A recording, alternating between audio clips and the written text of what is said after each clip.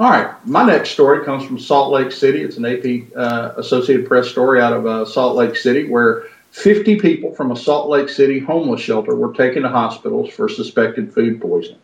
Fire department spokesman said that EMTs responded to the St. Vincent de Paul shelter on Sunday night for multiple people vomiting. They don't know why the patients were sick and what was the source of the potential food poisoning, but EMS had what was effectively a mass casualty incident there.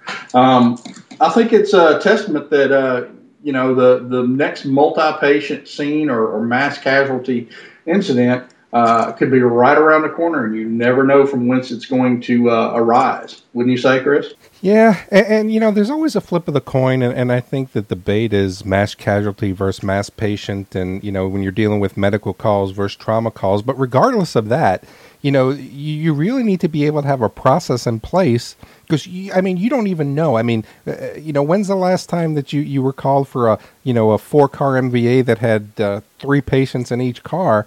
And you really need to have a definitive process of how you're going about approaching those calls. And, it seems like the folks up there in Utah did a really great job of recognizing the challenge and then dealing with it.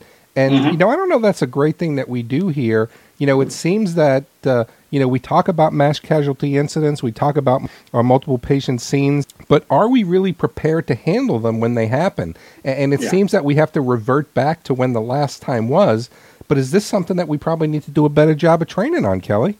Yeah, I think it is. And I don't necessarily agree with your distinction between mass trauma and mass casualty. I think you're dealing with them differently. I think we would in certain instances, but at first blush, you can look at this story and say, oh well, it's 50 people with food poisoning. They got GI distress and they're vomiting and squirting from multiple orifices. But you're also dealing with a homeless shelter. And who are your typical residents of a homeless shelter? They're people with homeless people, multiple medical problems, substance abuse issues, psychiatric issues. All of those are confounding things that may make your treatment and assessment of these patients a good deal more challenging than you may at first appreciate. So I think it's we can look at it and say, there were 50 plus people with food poisoning, but figuring out what the source was, or dealing with their individual response to the illness could be a good deal more problematic than we first appreciate.